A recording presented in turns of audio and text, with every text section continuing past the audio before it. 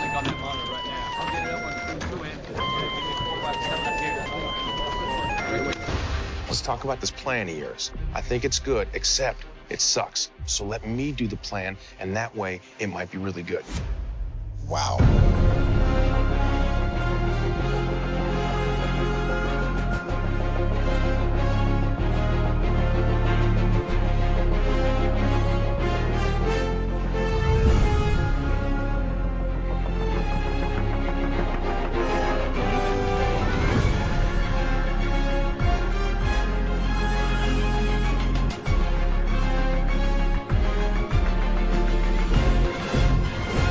Hello, and welcome to the second part of the It's Good Except It Sucks look at Agents of S.H.I.E.L.D. I'm Tim Worthington, and joining me again is David Smith. David, last time we were talking about Series 3, between Series 3 and Series 4 of Agents of S.H.I.E.L.D., there was a web-only special called Slingshot. There was, yeah, starring Yo-Yo Rodriguez, who had just been introduced in Series 3 and went on to become a regular cast for the rest of the series. Yeah, it's a bit of a slight story, really. I think there's 6 episodes, and they kind of more or less add up to a regular episode, but it's basically that she asks Daisy, I think, to erase any trace of a mission that she went on that got a little bit too personal before they signed the Accords with Captain America Civil War. It seems to be quite liked, but there's not very much substance to it, is there? It was this spin-off. I think they were planning on doing this for quite a few characters, and they ended up only doing it for Slingshot. They were making the new season of S.H.I.E.L.D. at the same time, and they decided that they wanted to have some kind of web presence as well. So they already had film and television, and they wanted to do sort of web videos too. And so they decided to do this little spin-off that I think wasn't going to fit anywhere into the real television series in a way that would fit within the plot and within the episodic format. I haven't seen it in a long time, but I remember enjoying it, even if it was, because it's not just Yo-Yo that appears, it is the rest of the cast that shows up. And yeah, so they've kind of got this sort of side story going on just as a sort of, for the people that want to find out what happens, they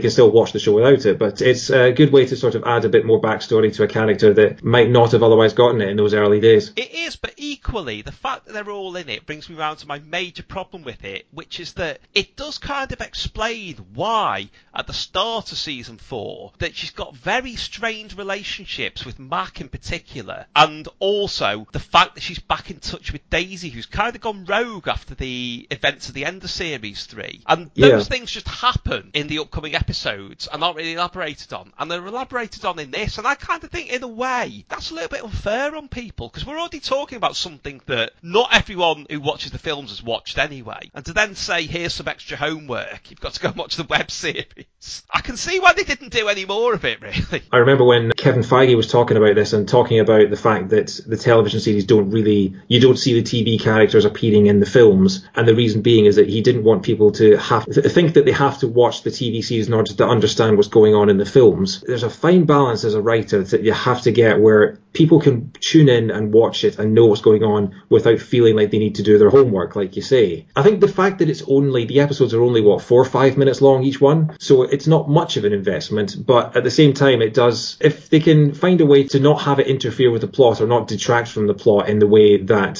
some other ones do, it's a fun little diversion, but I wouldn't say it's absolute must viewing if you're looking to get into the MCU. But definitely must viewing is Season 4, because it starts as it means to go on with the first appearance of Ghost Rider, and also later in the series you get the Darkhold, which is kind of an enchanted book. Now, both of those things, I think this is quite significant, because with the Netflix series, that was where they started doing the vigilantes, because obviously there was some issues with doing some of them in films where, you wouldn't really want kids going to see Jessica Jones or The Punisher. Yeah, the anti-heroes. Exactly, but with this, I feel with those two elements, they're testing the ground for bringing Marvel's horror elements into the MCU. The talk at the moment is that Doctor Strange in the Multiverse of Madness will effectively be a horror film, and I've got a theory, because they've already cast Blade but not announced a Blade film. The Blade is going to show up in that. That's a good theory, I like that. There's different parts of the Marvel Universe, obviously. You've got the cosmic part, and you've got the sort of magic part, which is Doctor Strange, and then, you've got the kind of spiritual part, and I think Ghost Rider kind of fits into that, because it's sort of meant to be a spirit from hell that's possessed him. It was definitely the most high-profile character to appear in Agents of S.H.I.E.L.D., in a sort of main role in Agents of S.H.I.E.L.D. to date. When I announced it, the only knowledge I had of Ghost Rider before was obviously the Nicolas Cage films.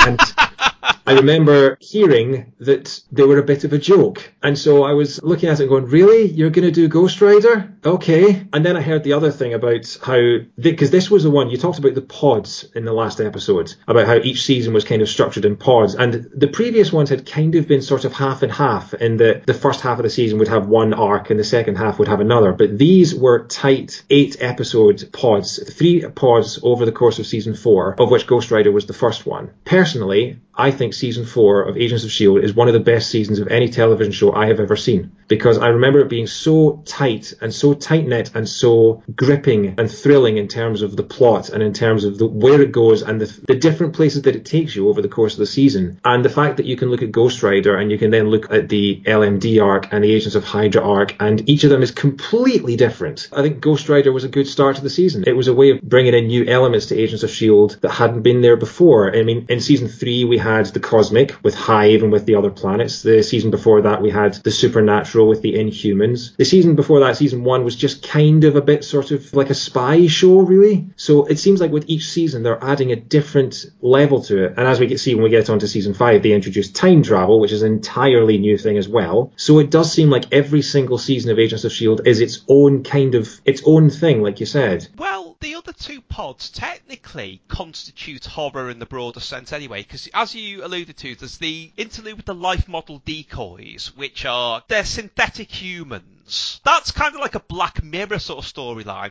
as is the Agent Hydra bit with the framework, where they're kind of in, not quite an alternate reality, but that again is kind of a backdoor thing too. There used to be a long-running Marvel comic called What If, where it would turn stories on their head, you know, well-known Marvel details, and they are making a series of that for Disney Plus at the moment, where it's going to be things like, one of them has got to be, what if it's the other people that survived the snap in Infinity War? And you look at the cast list, that seems to be bearing that out, but there's going to be things like, what if Peggy Carter was a super soldier instead of Steve Rogers? This is basically a what if. Not quite what if they'd all worked for Hydra, but without giving too much away. It's along those lines. It is. I mean, the first episode of the Agents of Hydra block is called What If. It's literally that. Oh, it is, yes, yeah. The storyline about that is they've all been kind of put into Marvel's version of the Matrix, as it were, and they are living out this sort of, they're in their kind of mind prisons within this computer network, where they've all had one thing change within their lives that has completely changed, like something pivotal has been switched. One of the characters had a child die when they were very young, and that child has survived, and so that's completely changed what their character is. And all of these storylines, these people have been trapped inside their own minds, and only one or two of the characters know who they really are, and they have to go and rescue them. And some of the characters are completely different. You know, some of them have gone from being very good to complete evil. When you combine that with the life model decoy section, which is kind of like Westworld in terms of you don't know who's a real human and who's a robot, and it can get properly terrifying at times. There's one scene with Fitz and Simmons where they know that one of them is a human and one of them is a robot, but they don't know which of them it is. And they have this kind of emotional breakdown, and it just introduces new tests for the characters that give you let you see a side of them that you never saw before. And it was genuinely one of the only times I can think of in a television show where I was dying to find out from week to week what was going to happen, because it was so tightly written, and because it was only 8 episodes, there's no filler. The entire thing is story from start to finish. Well, obviously What If was a comic before that, but I like to think that the sort of What If series was kind of sort of spun off from this in terms of the inspiration for it, because it worked so well and it was so well received. And I think the character of Ada that's introduced in this season, the android that Holden Radcliffe creates, is a fantastic character in terms of, again, you don't know her motivations. You don't know if she's working because she's evil or if that's just the way she's programmed and it's her programming carrying out what it's supposed to. So yeah, I don't really have much of a bad word to say about any of this season at all. I think it is utterly incredible. I think Gabriel Luna is really, really good as Ghost Rider as well, because it's the Robbie Reyes version. For anyone who isn't familiar with Ghost Rider, I mean, for a long time, all I knew about him was in the back of Marvel Comics, where there'd be plugs for the other Marvel Comics. There's this comic with a blazing skeleton on a motorbike. I think that's like the best thing ever, but they never seem to have it in shops over here, and obviously there wasn't, as far as I could tell, ever a UK edition of it. Originally, he was Johnny Blaze, who was a stuntman who sold his soul to become the Ghost Rider. Again, an anti-hero, you could say, roughly doing good, but not in a doing good kind of way. But this is Yeah. Robbie Reyes, who has a vintage hot rod rather than the motorbike, and he's taken on this role because he has to look after his disabled brother. He's haunted by Ghost Rider, but not in a kind of, like the sort of usual way that, it would be presented in an American TV series, or indeed in the terrible Nicolas Cage films, in All-Consuming Guilt or whatever. It's just, he's kind of, I wish I could control this. And he can't because it's a higher purpose. He doesn't have the ultimate say over it, really. Yeah, it's kind of like, it's like another version of the sort of Hulk, Mr. Hyde kind of thing. It's this person that comes out that he doesn't have control over, that sort of appears on a whim whenever it decides to. There doesn't seem to be a real trigger for it. There is actually a reference to Johnny Blaze in one of the episodes about him being a previous Ghost Rider. I mean, again, I don't want to spoil too much, but eventually there's someone else that takes on the mantle of Ghost Rider by the end of the arc. I think it's a storyline that hasn't quite been resolved yet, but we'll see what season 7 brings us. Well, they were originally planning a spin-off Ghost Rider series, which never happened. There have been a couple of those. The thing is that Agents of S.H.I.E.L.D. has produced a lot of characters that have been so well received that they've thought, okay, let's make a TV series out of them. So particularly Mockingbird is one of them, who was removed from S.H.I.E.L.D. so that she could then star along with her husband's character, who I can't remember his name at the moment. I can't. Bland man, I call him. Yeah. Funny voice. It was the English guy, Lance Hunter. That's his name, Hunter. Yes. And so the two of them made a pilot for a show called Marvel's Most Wanted, fully thinking that they'd have this whole sort of platform of TV Marvel shows, and they'd have Agents of S.H.I.E.L.D. and they'd have Most Wanted, and they have Inhumans and a whole bunch of others, and then it was never picked up. So they had this send-off, and then their pilot was never successful, and they just never appeared in the show again. I think Hunter did appear in a couple of episodes in season 5 maybe, but they were never fully brought back in as regular characters. Yeah, I think Ghost Rider was another one where they thought, we've got a great idea for a TV series, and it just never happened. And it did seem like they started moving into, they moved into the Netflix series, and then they finally decided that they were going to integrate the films and the television shows with all the Disney Plus series that are coming down the pipeline, which is a shame because I think Gabriel Luna is a fantastic Ghost Rider, like you said, and he's one that's got good motivations. He's not just an anti-hero. He has an arc that's sympathetic. I think he appears in the finale of season 4, but other than that, I'm kind of disappointed that we haven't seen him since, because I think it would be good for him to come back. But then again, it's hard to make him fit in with the storylines that go on in season 5 and 6, because they take us to some completely different places. They do indeed. So moving on to season 5 now. The interesting thing about this series is it was intended to take place during roughly the time frame of Infinity War. Now, there are some rumours, half confirmed on some of the commentaries, that they considered, as well as having the Defenders in Infinity War and Endgame, having some of the Agents of S.H.I.E.L.D. in. Instead, we got this, which is really, really mind-bending, because it does take place mostly in outer space, and I'm going to let you try and explain the plot, to be honest. Well, the thing was originally that because of the stupid way that American television works, is that when season 4 of Agents of S.H.I.E.L.D. finished, they had no idea if they were going to get a season 5. And they only found out with about 2 weeks before the finale was due to air. Something like that, as I understand it. And so they quickly filmed this scene where the agents are taken away and you suddenly see Coulson in space. And then they wrote one of the crazier stories I've seen, where you find out that they haven't actually gone into space, they've gone into the future. And this is something you find out over the course of the season. They've gone about something like 90 years into the future, into a bunker that is called the Lighthouse. And what happens is that there has been some kind of cataclysmic event that has shattered the planet Earth into several thousand pieces. And the Lighthouse bunker is on one of the larger fragments, and the surviving humans on board have been not enslaved, but they're sort of they've become second-class citizens to an invading group of Kree, who make their return after having appeared in Guardians of the Galaxy and having played bit parts in seasons 1 and 2 of Agents of S.H.I.E.L.D. And so they spend the first half of the season trying to get back to their own time, and then they spend the second half of the season trying to prevent the cataclysmic event that causes the dystopian future that they live in. The thing about this season that makes it very different from the one that came before is that between season 4 and 5, the production had their budget seriously slashed. And so the vast majority of season 5 takes place within the bunker, takes place within a single set that they just redress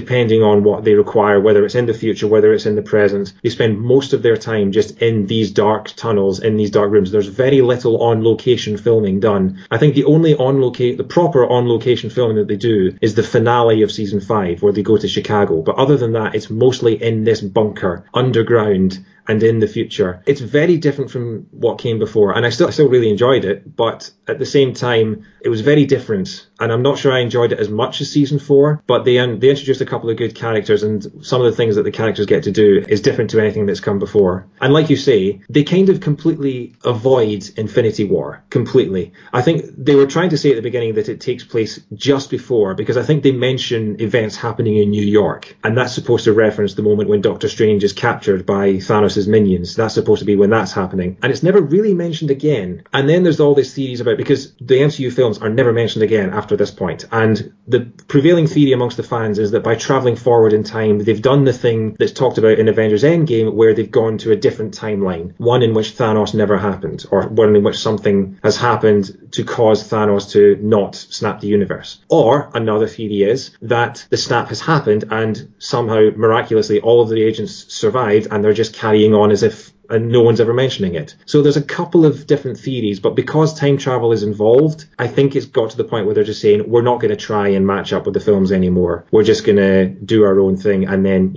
whatever happens, happens. And I think there's something, because of the time travel in season 5, I think that gives them a freedom that they didn't really have before, because they were trying to stick to this frame set out by the films. I didn't think I'd see you again. I'm surprised as you. I'm tired of hiding. Let's take the fight back home. I want to burn this world to the ground. This thing in you, is it as desperate to destroy it as we are? Kill everyone you love right in front of you. The season finale of Marvel's Agents of S.H.I.E.L.D. next Tuesday, ABC. Yeah, the time travel theory does make sense. It also kind of explains why in season 6, which only ran to 13 episodes, that I'm on the fence as to whether I think they were actually out of phase time-wise, or whether, there are a couple of lines in Series 6 to indicate that, like you say, miraculously they had all survived the snap, but other people hadn't, because you've got a couple, doesn't it jump forward a year, and you've got a couple of new characters indicating maybe some agents are gone. And also, Daisy says about a mission they're on, we're down to 4, but they don't know that, which indicates some other people may have gone as well. Season 6 and Season 7 are both 13 episodes long because they wanted to give it a proper send-off. They didn't want to just cancel it on a cliffhanger like so many previous shows, not mentioning any names, heroes. But apparently Season 7 is going to have, they've said it's going to tie into the Marvel Cinematic Universe in a way that previous seasons have not. So it may be that they've managed to write themselves out of a corner somehow with this. The things that happened between Season 6 and Season 7 suggest that that might be possible, and we might have to see if they manage to make it work. So the time travel stuff has all been taken care of at the end of Season 5. So at the end of Season 5, they managed to get back to their original timeline. However, they have picked up someone from that dystopian future who comes back with them, who we later find out is Fitz and Simmons' grandson. And then because he's a man out of his own time, there are people in the galaxy that are trying to find him because they think he's some kind of temporal anomaly and he's, messing up the balance of the universe and all that stuff. There's only one timeline in Season 6, which is back in the present day. And the events of Season 5, at the end of Season 5, this is where we have to get a bit into the more of the storyline. But Season 5, everyone is sent into the future apart from Fitz. And so Fitz has to freeze himself to travel forward 90 years in order to find everyone and rescue them and bring them back. But when he comes back with them, the events of Season 5, in the finale, Fitz actually dies. And so Season 6 is where they go out to find the original Fitz who froze himself, who is still out there. And so that is where Daisy and Gemma go out into space, traveling between different planets in their spaceship, trying to find Fitz and bring him back, which involves a really, really weird episode where they get high at a casino. Fitz has to gamble for his life at what is basically an intergalactic casino, and Daisy and Gemma accidentally ingest some kind of intergalactic LSD and end up tripping and saying really sort of, you're my best friend, and acting really, really drunk. And it's really, really weird and takes out of the sort of thriller sci-fi aspect of this film into. That's one thing that I didn't mention that I wanted to about the fact that this is a Whedon TV show. And the thing about Joss Whedon and his brother Jed Whedon is the executive producer. The thing about those shows is that they are known for killing off their main characters unexpectedly and without warning. And so that means that the tension is ramped up a lot higher than it would be in other shows, because there's a thing in TV tropes known as plot armor, where you know that characters are going to be safe because they're the main characters and they're obviously going to make it to the end of the show. And Whedon shows don't have that. They will kill main characters on a whim. So when you're going through stuff like season 3 and season 4, you genuinely have no idea if your characters are going to survive to the end of it. With a couple of notable exceptions, most of the main characters have, so there's less of a drama than there was early on. Although having said that, we're coming up to the final season, so who knows what they're going to decide to do there. I'm kind of torn because I do like it when shows deviate from the norm and it's not the same thing every single week, but at the same time, when you get into a show as deep as this and you're desperate to find out what's going to happen next, when they take an episode where they're just getting drunk in a bar, part of you is going, this is really fun, and part of you is going, get on with it. It's striking that balance between having something fun for the characters to do that they haven't done before, but also sort of moving the plot on so that you're not stuck in this sort of get on with it kind of scenario that I think is very difficult for writers, particularly when you get to these established characters, because half of the audience will be going, this is really weird and I love it, and the other half will be going, why are they getting drunk? Why are they not rescuing their friend? Come on, yeah. Well, that brings us neatly on to, which hasn't been broadcast yet, Series 7, which we know, I keep switching between season and series. I've got to do something about that. Very little has been revealed, apart from the cast, which I'm not even going to say what the one that made me think, whoa, was, but there is one in there where if you've been watching to this point, you'll wonder where they're going with this. There's also Hayley Atwell's confirmed as Peggy Carter, and some characters who haven't been seen for a couple of series appear to be returning as well. So when that's on, David, will you come back and do it? Absolutely, yeah, I'd love to. I'm happy to come back and talk about season 7, and then we can talk about the series as a whole and have a completely sort of spoiler-filled discussion. Sounds good to me. So there's just one thing left for me to ask now. David, if you had a flying car, what would you use it for? Well, I'm currently moving house at the moment, so it would make that a hell of a lot easier. Well, yeah, I can see the logic there. David, thank you, and Excelsior. Thanks very much, Tim. This is a fantastic podcast, and I'm so glad that I could be on it. Excelsior, mate. If you've enjoyed this, don't forget you can find the first part of my chat with David about Agents of S.H.I.E.L.D. and much more besides, including more editions of It's Good Except It Sucks and details of my book Can't Help Thinking About Me at timworthington.org.